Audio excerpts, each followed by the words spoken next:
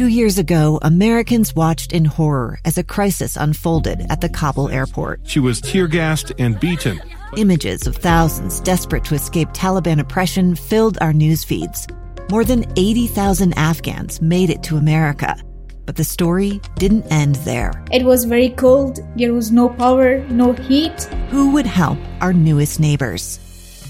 I'm Andrea Smartin. In Stranger Becomes Neighbor, you'll hear the stories of some remarkable refugees who left their homes and their dreams behind, only to start over from zero. Their only possession was 3 blankets. And you'll meet Americans who stepped up to help them. You want me to come when you deliver your baby. What can one person do in the face of an international disaster decades in the making? That's Stranger Becomes Neighbor. Find us at kslpodcast.com. Follow us on Apple Podcasts or anywhere else you listen.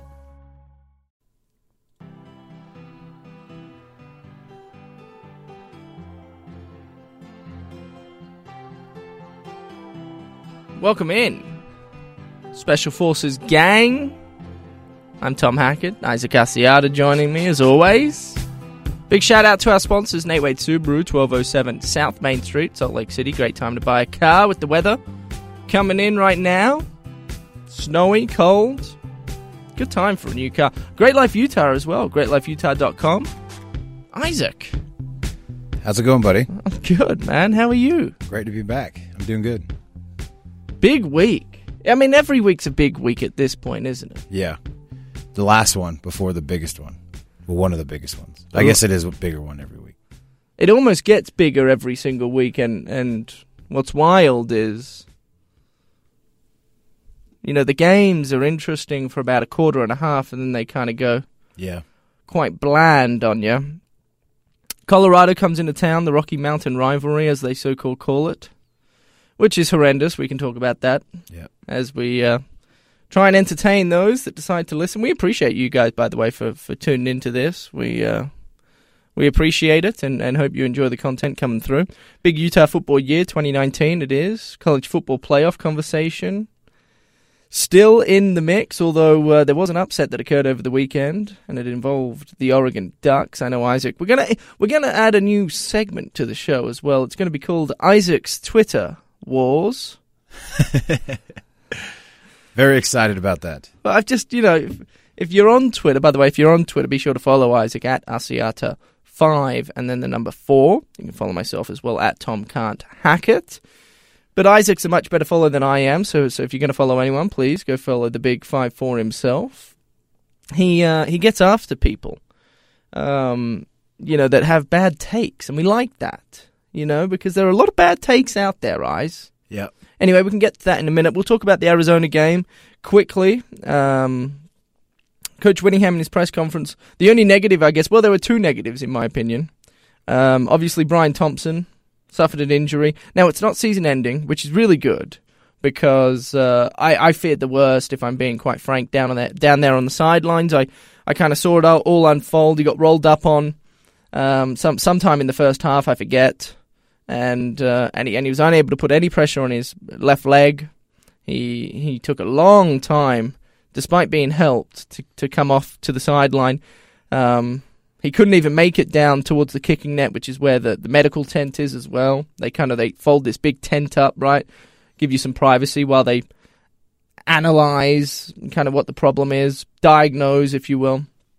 So they put him on the bench up the other side of the field, down by where the injury took place, and that was all in open viewing. So I stood there, which maybe I shouldn't have, and saw it all unfold, and this is kind of how it all occurred. Was he finally gets there, the doctors come over, they start doing tests on his right knee, so it's a knee injury of sorts. I'm thinking, this isn't good. I was hoping it was an ankle, right, but it's a knee.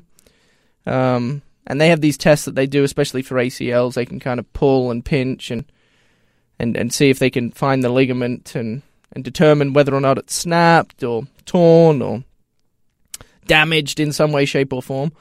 He's wincing in pain all the while, and they have a conversation with him.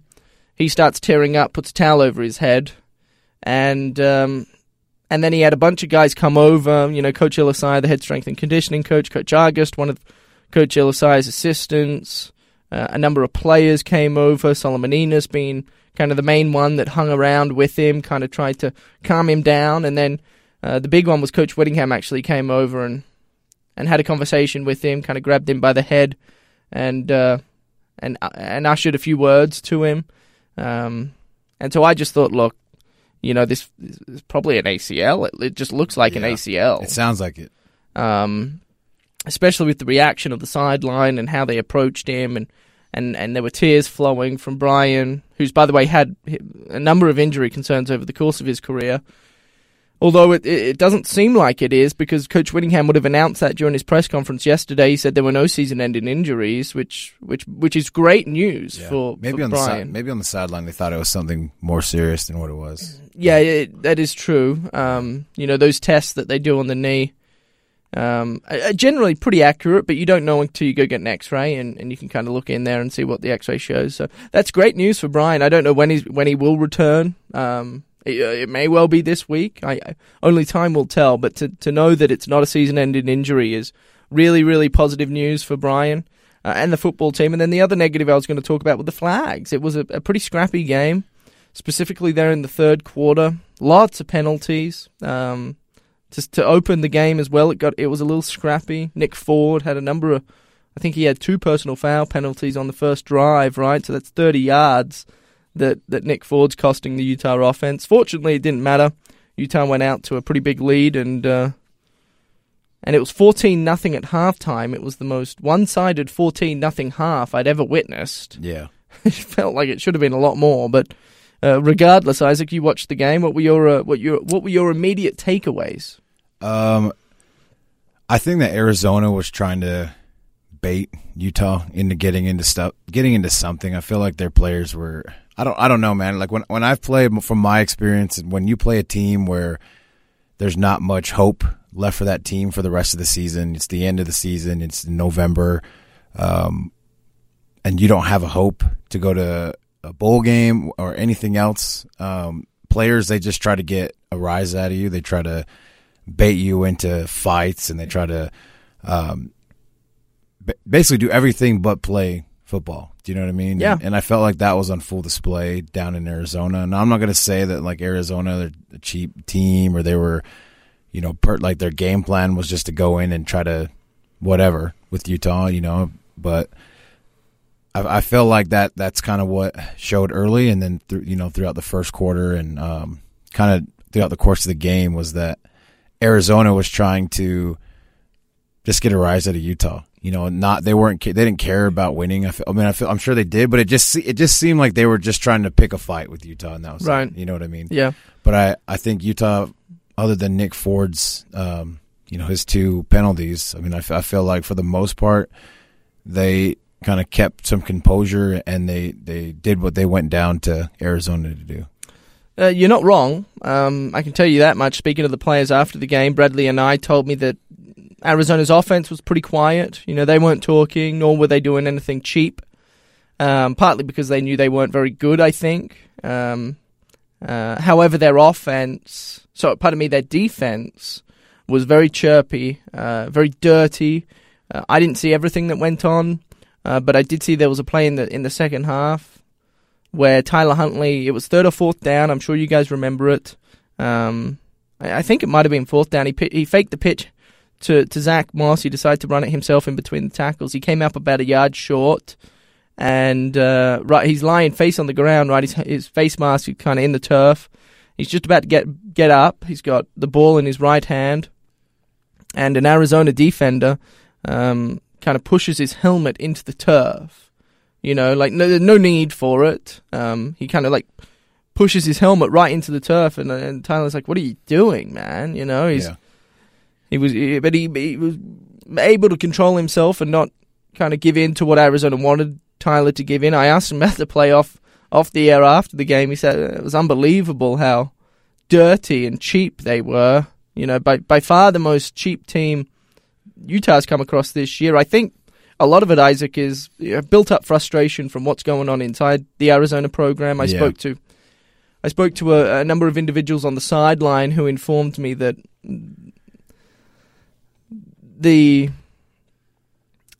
the program right now is in disarray, and there are multiple factors that go into it, multiple reasons as to why.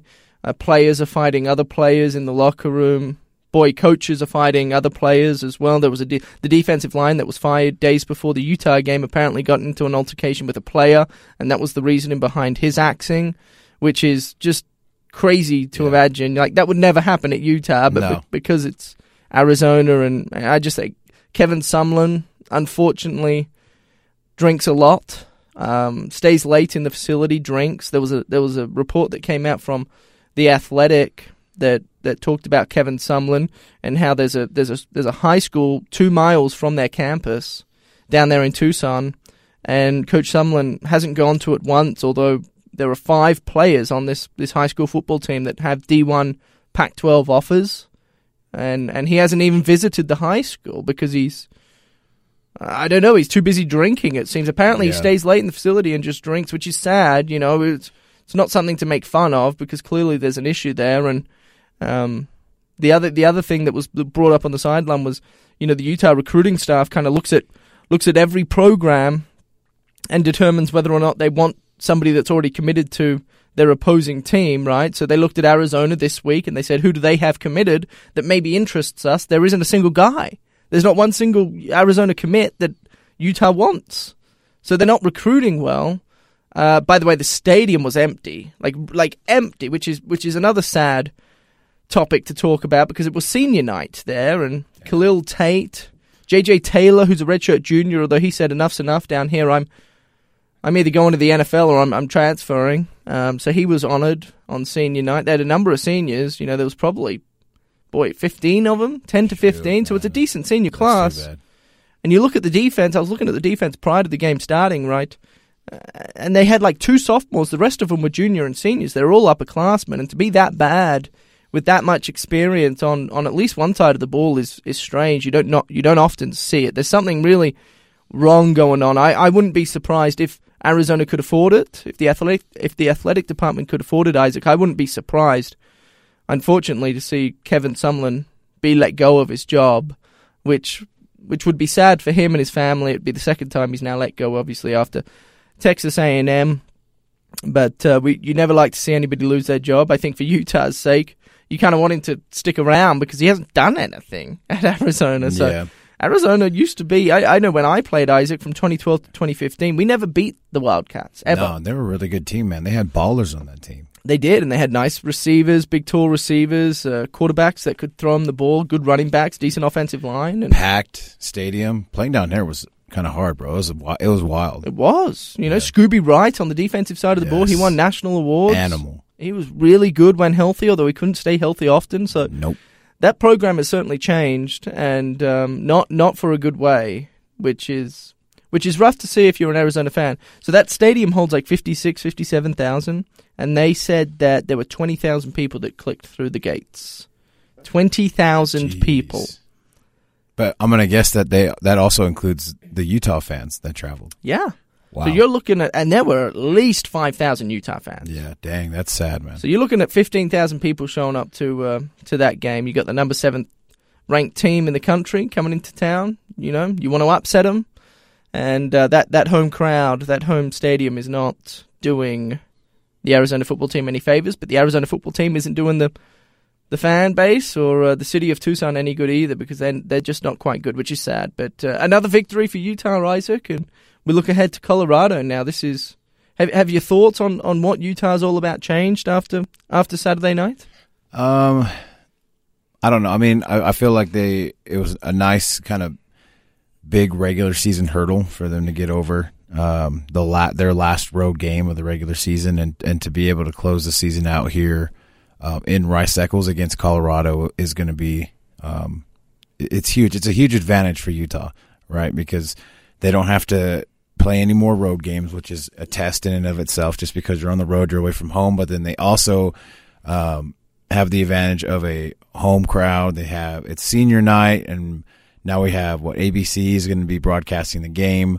Prime time. Yeah, prime time. A lot of things in favor for Utah. I'm happy with the way they performed against Arizona. I'm glad they blew them out because they needed to. They needed to show that they're still dominating teams every single week, and which they have been literally every week since they lost to USC. And so I'm excited for them. I don't believe that Colorado is a rival for Utah. I hated when they made that thing and said that it was the Pac-12 and the media that made that a rivalry, not the teams. It was forced. Yeah, because I remember the first year we played, and it was called and dubbed the Rumble in the Rockies. Oh, that's right. Talking to Colorado players, I remember joking with some of the Poly D linemen and being like, "Are we rivals? Are we? Do you guys not like us?" And they're like, "No, I've never even met you before." Just like stuff like that. That it was just a money grab, forced rivalry game. Yeah. But granted, over the years, Colorado has kind of been a pain sometimes, and it does get heated. I mean, in 2015, we had them at home, I believe, and we beat them. And then in 2016, when they went off and they had that amazing year, they had Philip Lindsay on that team. He was really good, and he still is, isn't he? Yeah. And we had to beat them to go to a really the Alamo Bowl in 2016, and they absolutely decimated us. It was it sucked because it was cold, and we were losing the entire game, and then we lost. So, yeah, they have caused some issues to Utah. It's been an interesting rivalry. We look back to 2011. They had gone. They hadn't won in, I think it was 24 games or something. I think it was on the road. I'm talking about. Oh yeah, I think in the first 2 or 3 years in the Pac-12, they didn't win. They won maybe 3 conference games. And one of them was Utah in 2011, when Utah had everything to play for. They win that game. They go to the Pac-12 championship game. They end up losing. Yep. We don't need to dwell on that. My point is that they have caused some headaches for Kyle Whittingham and the Utes over the years. Hopefully this year, and I imagine this year won't be the case. Utah opened up this week in Vegas, Isaac, 28-point favorites. I mean, when was in the Pac-12 era, right? When was the last time, if there even was a last time, Utah opened up in a conference game as 28-point favorites? Call it 30 points, if you will. I mean, never. It hasn't ever happened. And Vegas now, a number of national media folk are starting to talk about Utah on the national scene. I mean, this team is a perennial powerhouse in 2019. They are a top 6 football team. The national rankings will come out tonight. We're recording on a Tuesday, so the national rankings will come out tonight. I imagine Utah comes in at number 6, considering Oregon lost. And they're a really, really good football team. To put that into perspective, there are 4 teams in college football that have allowed less than 1,000 yards rushing this entire season. Utah comes in at number 1, allowing just 615 yards on the ground. Wow. They've played 11 games. So in 11 games, they've allowed 615 yards rushing, which is just absurd.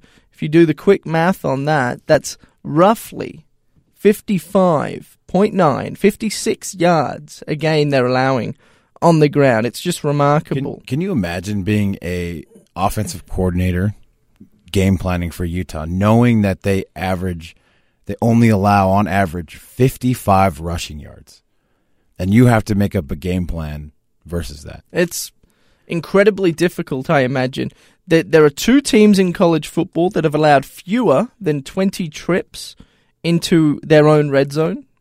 Utah and Georgia are tied at 19 apiece. Sheesh. So Utah has only allowed 19 total trips in 11 games into their own red zone. And by the way, whenever teams do get into the red zone, their efficiency at stopping them, or at least limiting those trips to field goals, is incredibly high as well. So this defense is the real deal. It's really, really impressive following the Arizona game. Joel Klatt, one of the national medias, he works for Fox. He had Utah in his top 4, coming in at number 4, which is the first time this season that Joel's been high on the Utes for quite some time. He hasn't put him in their top 4 until this week. So this is fun. It's exciting if you're a Utah fan. You need to relish this moment, because I don't know, Isaac. I really don't. I don't know when Utah will have. Yeah, it might be. I won't say it's going to be a while, but this is a special team, and it'll take some time to get back to the depth and talent that, you have to rebuild. When you graduate, then you have to rebuild, and I'm excited to see what they do this week, man. It's a special season. It's been a fun season to watch. I'm excited.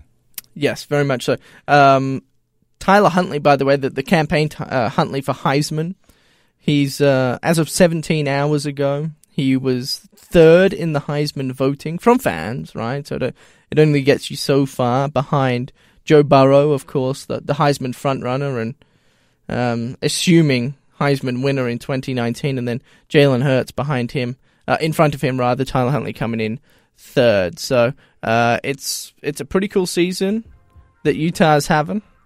We will debut the brand new segment. Isaac, pull up your Twitter. Get that bad boy ready, because I know you got some beef to settle with some people out there, and we want to hear about it. What do we call it? Isaac's Twitter Wars. Coming up right after this.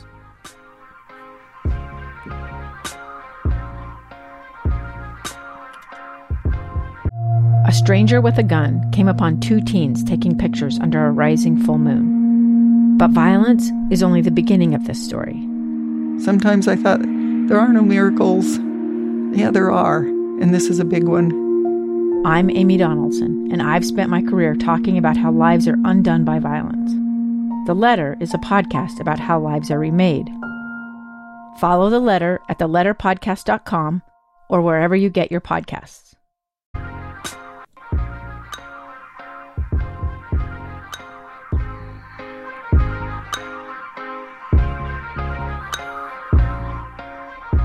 Welcome back, people. No role models. Well, J. Cole for you on this fine week, cold week. But a fine week at that. Yes. It's going to be really cold come Saturday. I'll tell you more about that later. Weatherman Tom coming right up. No. We want to debut this new... Okay, enough of role models. Thank you. Thank you, J. Cole. We want to debut, as teased earlier, we want to debut this segment. It's called Isaac's Twitter Wars. He's got some fire. Yeah, he's throwing some shade out there as of late, which has been really fun to watch. It all unfold, and a lot of the people that need to be careful around you now, Isaac. You're a big boy, can cause some damage, but your fingers do a lot of the talking nowadays, which is good. No, I like it. That wasn't any shade thrown your way, I promise. And so I'm just going to hand the mic over to you. You've got a number of different topics you want to talk about, and you want to try and clear the air with, because look, there are people out there talking about Utah in ways that I don't think warrants what Utah's doing this season. So the floor's all yours, my friend. All right. So on this segment of Isaac's Twitter Wars, 3 topics I'm going to talk about. Bad social media. Okay. Bad marketing, to be more specific. Flopping. And then strength of schedule talks. Specifically geared at discrediting Utah. So first on Isaac's Twitter Wars, the University of Oregon posted a video prior to their game against Arizona State, and in this video is a animated clip of the Oregon Duck, but it is to a I guess a recreation or a parody of the Frozen song "Let It Go." Let it go. Yes, but it's remixed, I guess. Let it go. With some ridiculous lyrics about Oregon and their play down in the desert against Arizona State. And it was the most ridiculous video I've ever seen a team put out. Like, when you market your team, and Utah football has done a great job at this, from a marketing standpoint for social media. Shout out to Mad Dog up there at Utah. She's done a great job. But to post something as ridiculous as this, when you're the number 5 team in the nation, It was the most embarrassing thing ever. Number 6 team. Number 6. My apologies. Number 6. Even worse. They're still there. But you post this video when you're about to play a game that, you know, in a situation where every week is as big as the last week, right? And I wish I could play it over the podcast because it's so cringeworthy. If you cannot find it, go to my Twitter. I tweeted it, and in the quote, I quoted and I said, "I'm going to tell my kids that this is when Oregon died." This was before the game. Before the game, right? And I didn't even watch the Oregon game. And then the next thing I knew, I came back on Twitter a few hours later, and everybody is talking about how Oregon just is getting decimated and they ruined the college football playoff run and blah, blah, blah. But I called it. You did. No, you did. And you know what? I mean, I was talking to you about this off air. On a serious note, I'm like, I feel like they took this Arizona State game not as serious. Like, you put content out like this, that's embarrassing. And I know they did it because Frozen 2 came out, whatever, trying to figure out a theme, but you're a reflection of your social media, how serious you are for the week. Like, if you want to see some good social media and marketing for a football team, go to Utah Football, at Utah_football, and check them out. See how serious they are, even through their marketing, their social media posts on Instagram and Twitter. Like, I don't mean to make this that serious, but this was the most embarrassing thing I've ever seen a football team put out on their social media page. What do you think? No, it was really embarrassing. I will say, though, like, whoever put this video together did a pretty good job. Yeah, it's well put together, but it's like, this is what Snow College, no knock on the Snow College Badgers, but like a D1AA JUCO team would put out. Right. I was more impressed, Isaac, that you called the fact that Oregon was going to lose this game. I thought that was crazy. Yeah. I thought that was like, how did you know? Then again, Oregon, prior to this game coming in against the Wildcats and the Sun Devils, had only won one of their previous 4 encounters with any Arizona school down there in the desert. So they don't play well, and Jaden Daniels, the quarterback for Arizona State, the true freshman, plays really, really well at home in comparison to on the road. And you called it. Yeah. I won't lie, though. I was going to lie and just take credit that I definitely called the game loss. I meant more that their team and their swagger died that day, because that was the most embarrassing thing I've ever seen in my life. It was brutal. Yeah, it was bad. So anyway, what's your next topic? Number 2, flopping. Okay. I came across a video, and I will give credit to the person who posted that at Ute Bunt U. He posted a video of an Arizona State player flopping, like ridiculously flopping.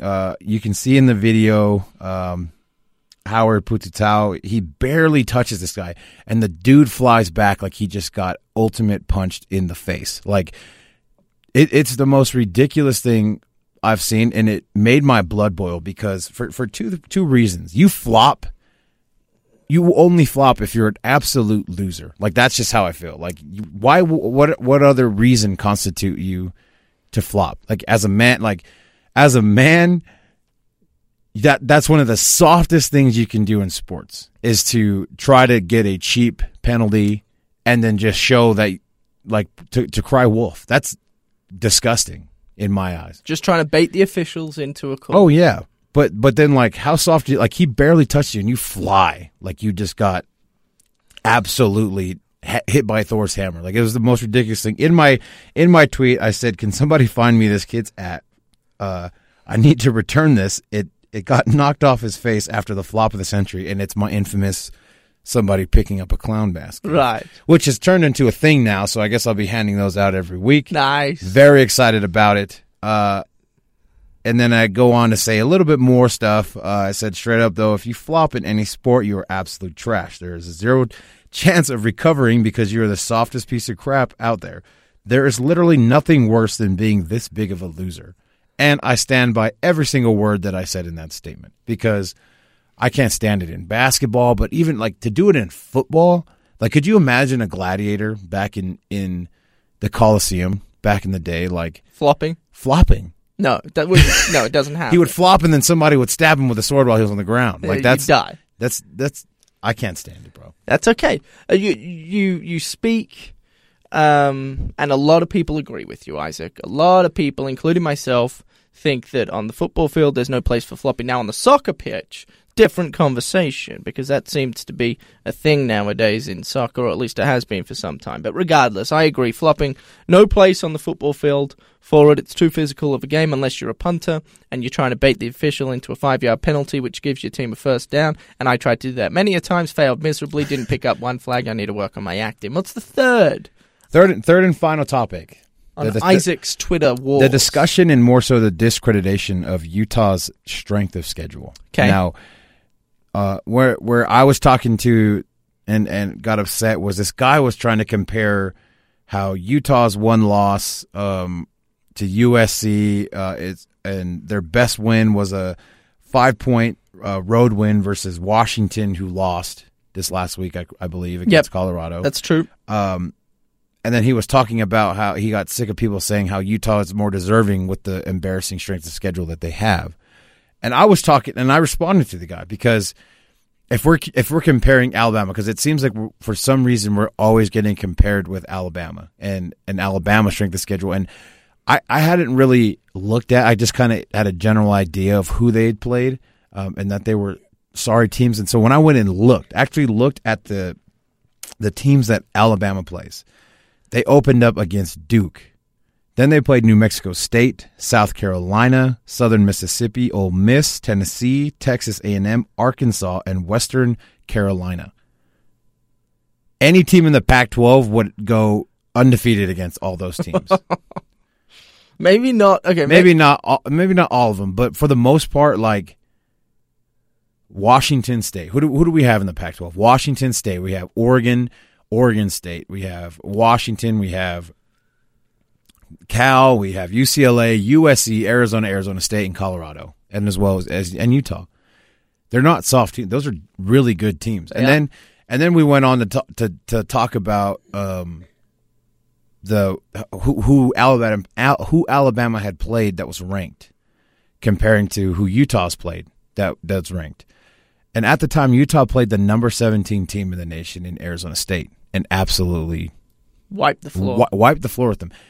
Alabama played LSU and got embarrassed for 3 quarters and only came back toward the end of the game. They got exposed. And then other than that, Texas A&M is a half-decent football team. Yes, and I believe they're ranked now, 24th? I'm not entirely sure, but they're okay. Look, they kind of took it to Georgia this past weekend, ended up losing 19-13. They're okay, without being anything great. But Jimbo Fisher at the helm there, they're good. But much like Washington's good, much like USC's good, a number of other Pac-12 teams, Oregon State now obviously pretty handy. Oregon after this loss aren't as good. I imagine they still stay within top 15 of the college football playoff rankings or however. So I agree with you. I think the strength of schedule right now is interesting when you compare the two, Utah and Alabama. And obviously big week this week with Alabama going up and playing Auburn up there in a big game, big rivalry. This will be, I feel like, other than the LSU game, this will be Auburn's real test. I agree. If that makes sense. Yeah, no, I agree. Do you think Utah makes the playoff, Isaac? I don't. You don't? You still, because I know a couple weeks ago you still thought. Well, here's how I see it. With Oregon's loss, I feel like everything's out the door. Is that right? Yeah, because it's there. I'm sure there's a super slim chance, but this is kind of where the argument of strength of schedule would come into play. Now that Oregon has lost, and now that Oregon has a question mark on them after their loss, because Alabama will play Auburn this week. They've played LSU. Utah would have played a great Arizona team at the time. They'll play Oregon in the Pac-12 championship game, but with Oregon not being the 11-1 Oregon that we hope they would be, Alabama will go in over Utah, if that's the case. I see best case scenario for Utah as they're ranked 5th. Really? Yeah, and they go to the Rose Bowl. Really? So I don't see them getting in because I don't see Utah dominating. They'll dominate Colorado. I believe that they'll absolutely kill Oregon. I think that Utah will roll Oregon. I'm not going to say that they're going to. You know what? I think they're going to roll Oregon. Really? By how many touchdowns? 2, 3, 4? At least 2, bro. At least 2 touchdowns. Yeah. Interesting. So a lot of people out there seem to think that Oklahoma have a better chance than Alabama of making the playoff if we're talking about teams outside of Utah. A lot of people are saying Oklahoma, Isaac. And there's reason behind it. They're 10-1, right? So same as Utah. Alabama will play Auburn this week. They could well lose if Auburn beats Bama this week. Alabama's out of the equation entirely. They're done. They're toast because they're not going to play in the SEC championship game. That's going to be LSU and Georgia. LSU and Georgia is going to be a fun matchup to watch. A lot of folk out there, including myself, I imagine you're one of them, think LSU is going to beat Georgia, which would eliminate Georgia from the playoff. Right? You can't take a loss that late into the season and still get in, especially when you're coming in at the number 4 team. Now, if Georgia beat LSU, it changes everything. I think Utah's in a lot of trouble if Georgia beats LSU. There's no way, shape, or form that Utah can make it to the college football playoff. But Oklahoma's interesting because right now Oklahoma last week came in at number 9. So the Penn State was 8. They lost to Ohio State, so Penn State's going to drop. Oregon lost to ASU. They're going to drop. So Oklahoma's probably going to be right there at 7 with Utah at 6, right? Alabama will stay at 5 because they manhandled the powerhouse that is in Western Carolina. By God Almighty, I mean, it's unbelievable that they're allowed to schedule Western Carolina this late into the season, but apparently they are because they don't play as many conference games as the Pac-12, which is another joke, in my opinion. Regardless, Oklahoma's going to be right on Utah's tail, and they're number 1 right now in the Big 12. They still play Oklahoma State this upcoming week. They're 8-3 if they can beat them. And Oklahoma State, by the way, they're ranked, although not that high. They're ranked 21st in the college football playoff. And then they take on Baylor again in the Big 12 title game. Baylor comes in at 14, right? And so that's 2 top 25 teams that Oklahoma will play. And if they can beat them both, which they're probably picked to do, then there's a case for Oklahoma to make the playoff. Now, Oklahoma's loss to Kansas State came much later in the season than Utah's loss to USC, and I think that has to play some role in this discussion. Timing of losses has to play a role because in the past, teams have been rewarded essentially for losing earlier in the season as opposed to later in the season, and Oklahoma lost to Kansas State just a couple of weeks ago. Yeah. So, in my opinion, I'm biased. I'm an avid Utah fan and would love to see them get a chance to compete in the conference. In the college football playoff. But I certainly understand why people out there think the University of Oklahoma are deserving of a shot as well, and they're certainly right there in the discussion. Like I said, they'll be 7th tonight, I imagine. Utah's 6th. With Oregon and Penn State both losing. Oregon coming in last week at 6 and Penn State at 8. So they'll drop. Although Penn State won't drop that much. Penn State might drop 1 or 2 because they lost to the number 2 team in the country, the Ohio State Buckeyes. Yeah, I mean, you have to think that it means something that Utah's gone on. If Utah was to win this week and then win in the Pac-12 championship game, right? It would have to mean something that they've gone on a run since week 4. Yes. So as much as I think that Utah moving to number 6 is important, climbing the college football playoff rankings, what is just as important to Utah fans is how far the Oregon Ducks fall. Yeah. Because if the Oregon Ducks fall to number 9 or 10 in the country, right? Just assuming that that's the case, they win next week, maybe somebody loses, and they climb up to number 8 in the country, then a number 5 matchup, Utah, against a number 8 matchup, Oregon. I mean, that is worthwhile, right? That's a pretty big-time win. However, Oregon, they could fall, anywhere to 14. 14? Yeah, I've seen that they fall. That's a possibility. It's a possibility they fall as low as 14, and if they fall as low as 14, then you start having concerns if you're Utah. So, yes, tonight's an important night. Tuesday night's going to be an important night to see where Utah ends up. I think it's pretty black and white at this point. There'll be 6. But I think what's really important, maybe even more so than where Utah ends up, believe it or not, is where Oregon ends up. Because that's who Utah, if they beat Colorado this week, that's who Utah will play in the Pac-12 championship game. Oregon's already solidified their spot in the play in the Pac-12 championship game. As they've got a number of game lead in the Pac-12 North. So they're going to Santa Clara. They've booked their flights and hotels, and they'll be there. Although, unfortunately for them now, they're not fighting for a college football playoff berth. They're probably fighting more so for a Rose Bowl berth. Yeah. Which is still a pretty good price to fight for. So they'll give everything they have to Utah. But it's such a fascinating conversation. I'm not as concerned as many of those out there are. I still think Utah has a legitimate chance of making the college football playoff, and I think that chance increases drastically. I know that chance increases drastically based on how they perform against Colorado and Oregon if they do end up beating Colorado, which they should.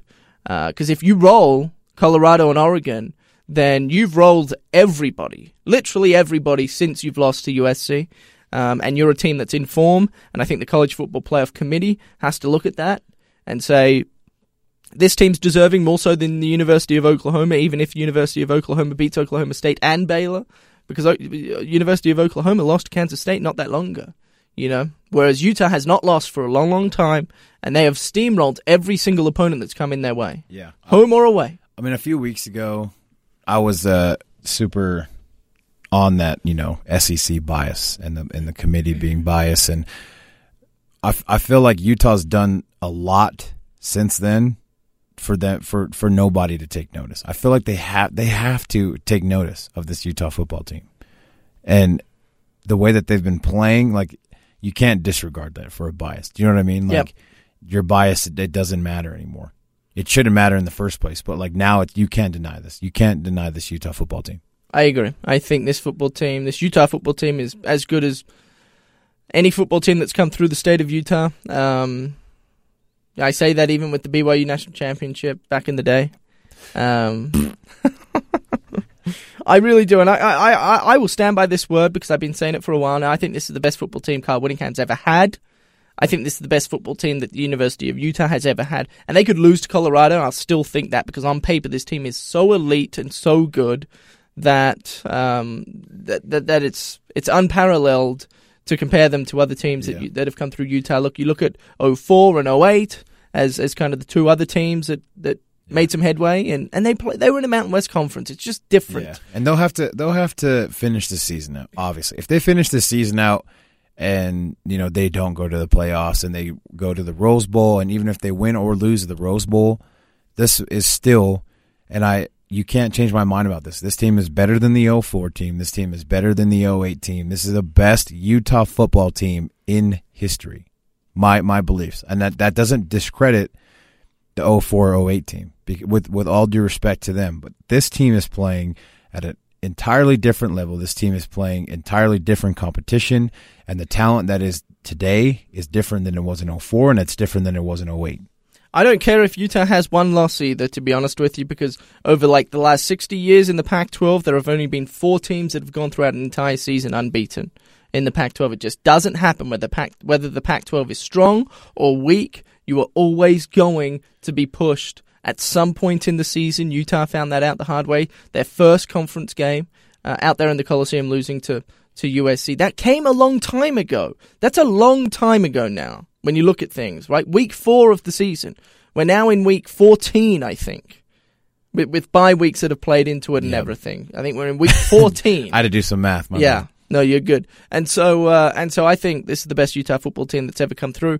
And they could lose to Colorado, and I'd still think that. They are that talented. I'm so happy that I get to be on the sidelines week in and week out, and I get to follow this team and watch them firsthand. It's a true pleasure. It's really enjoyable, and I would love to trade places with thousands of other people that would love to be in my shoes. Isaac, are you going to the game? You're uncertain this week? Yeah, we've been wanting to take Nora to a game all season long, but we thought this was going to be the one because it was senior night and it was supposed to be an earlier game. But with it being at 5, I don't think I'll be able to go. So it was meant to be a 2 o'clock kick on the Pac-12 network. That all changed when Oregon lost to ASU, just to give you guys some insight there.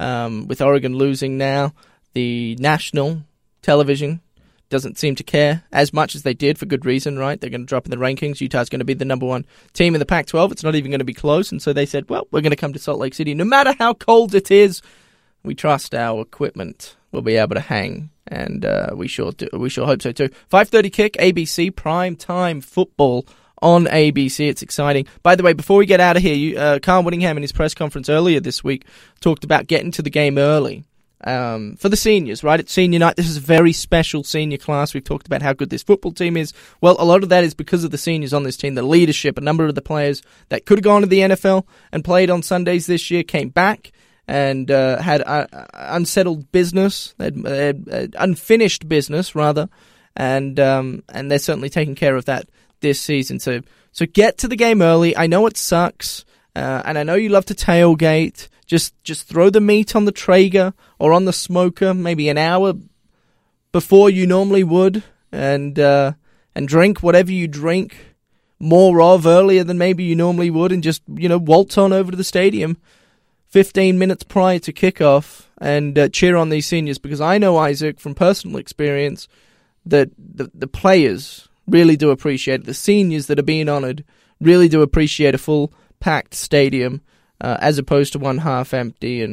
And if I can do anything to try and convince you, our listeners, to come to the game, then I would just say that the players appreciate it more than you realise as a fan, and to be loud and obnoxious and to cheer on those guys means the world to them, and it's memories that they will have forever. I still remember my senior day against Colorado at Rice Eccles Stadium. Pardon me, and the fans that were there. From memory, it was pretty full. Another cold one though. 2015 was freezing cold. It was snowing. But just do the players some service and know that they appreciate it a lot. I'm sure you have similar thoughts when it comes to it. Yeah. My senior year, I tweeted about this too, because low key I was super bummed out. We played Oregon at home. It was our senior night, and the stadium wasn't full until midway through the second quarter. And you would think that you don't notice those things when you play, but when you're playing Oregon and it's a home game, it's the last home game, you notice everything. Like for a senior, you take in everything. I remember the smells I smelled when I was on the sideline in the locker room. I remember what I wore. I remember how I got dressed, the face paint that I wore, everything. I remember everything about that. And the last thing you want, somebody who's done so much for this program like these seniors have, is for them to remember that they came out and the stadium was empty. And it's not empty because they suck. It's just empty because fans aren't getting to the game on time. They're not getting there early. And I get it, like whatever. But if anything, just do your part to help these kids out, man. It'll be I'm not going to say it's going to be a very long time, but this is special. You won't see kids like this, where there's so many of them like this, play at Utah again. Like, you won't see Bradley and I play again. Like, if you think about it realistically, you're not going to go watch them in the NFL. You probably can't, or there's no time, whatever. But this could be the last time you watch these players play. If you have tickets, you're fortunate enough to have tickets, take advantage of it. Be there early, support them, show support's prime time. Do you know what I mean? Right. That's the other thing. National television, you want to put on a good look for the committee, show that the Utah fan base cares, and show up early. I guess the best way to put it before we get out of here, Isaac, is this football team has given the fan base so much. Yep. More than the fan base could ever, quite frankly, imagine, with the position they're in right now.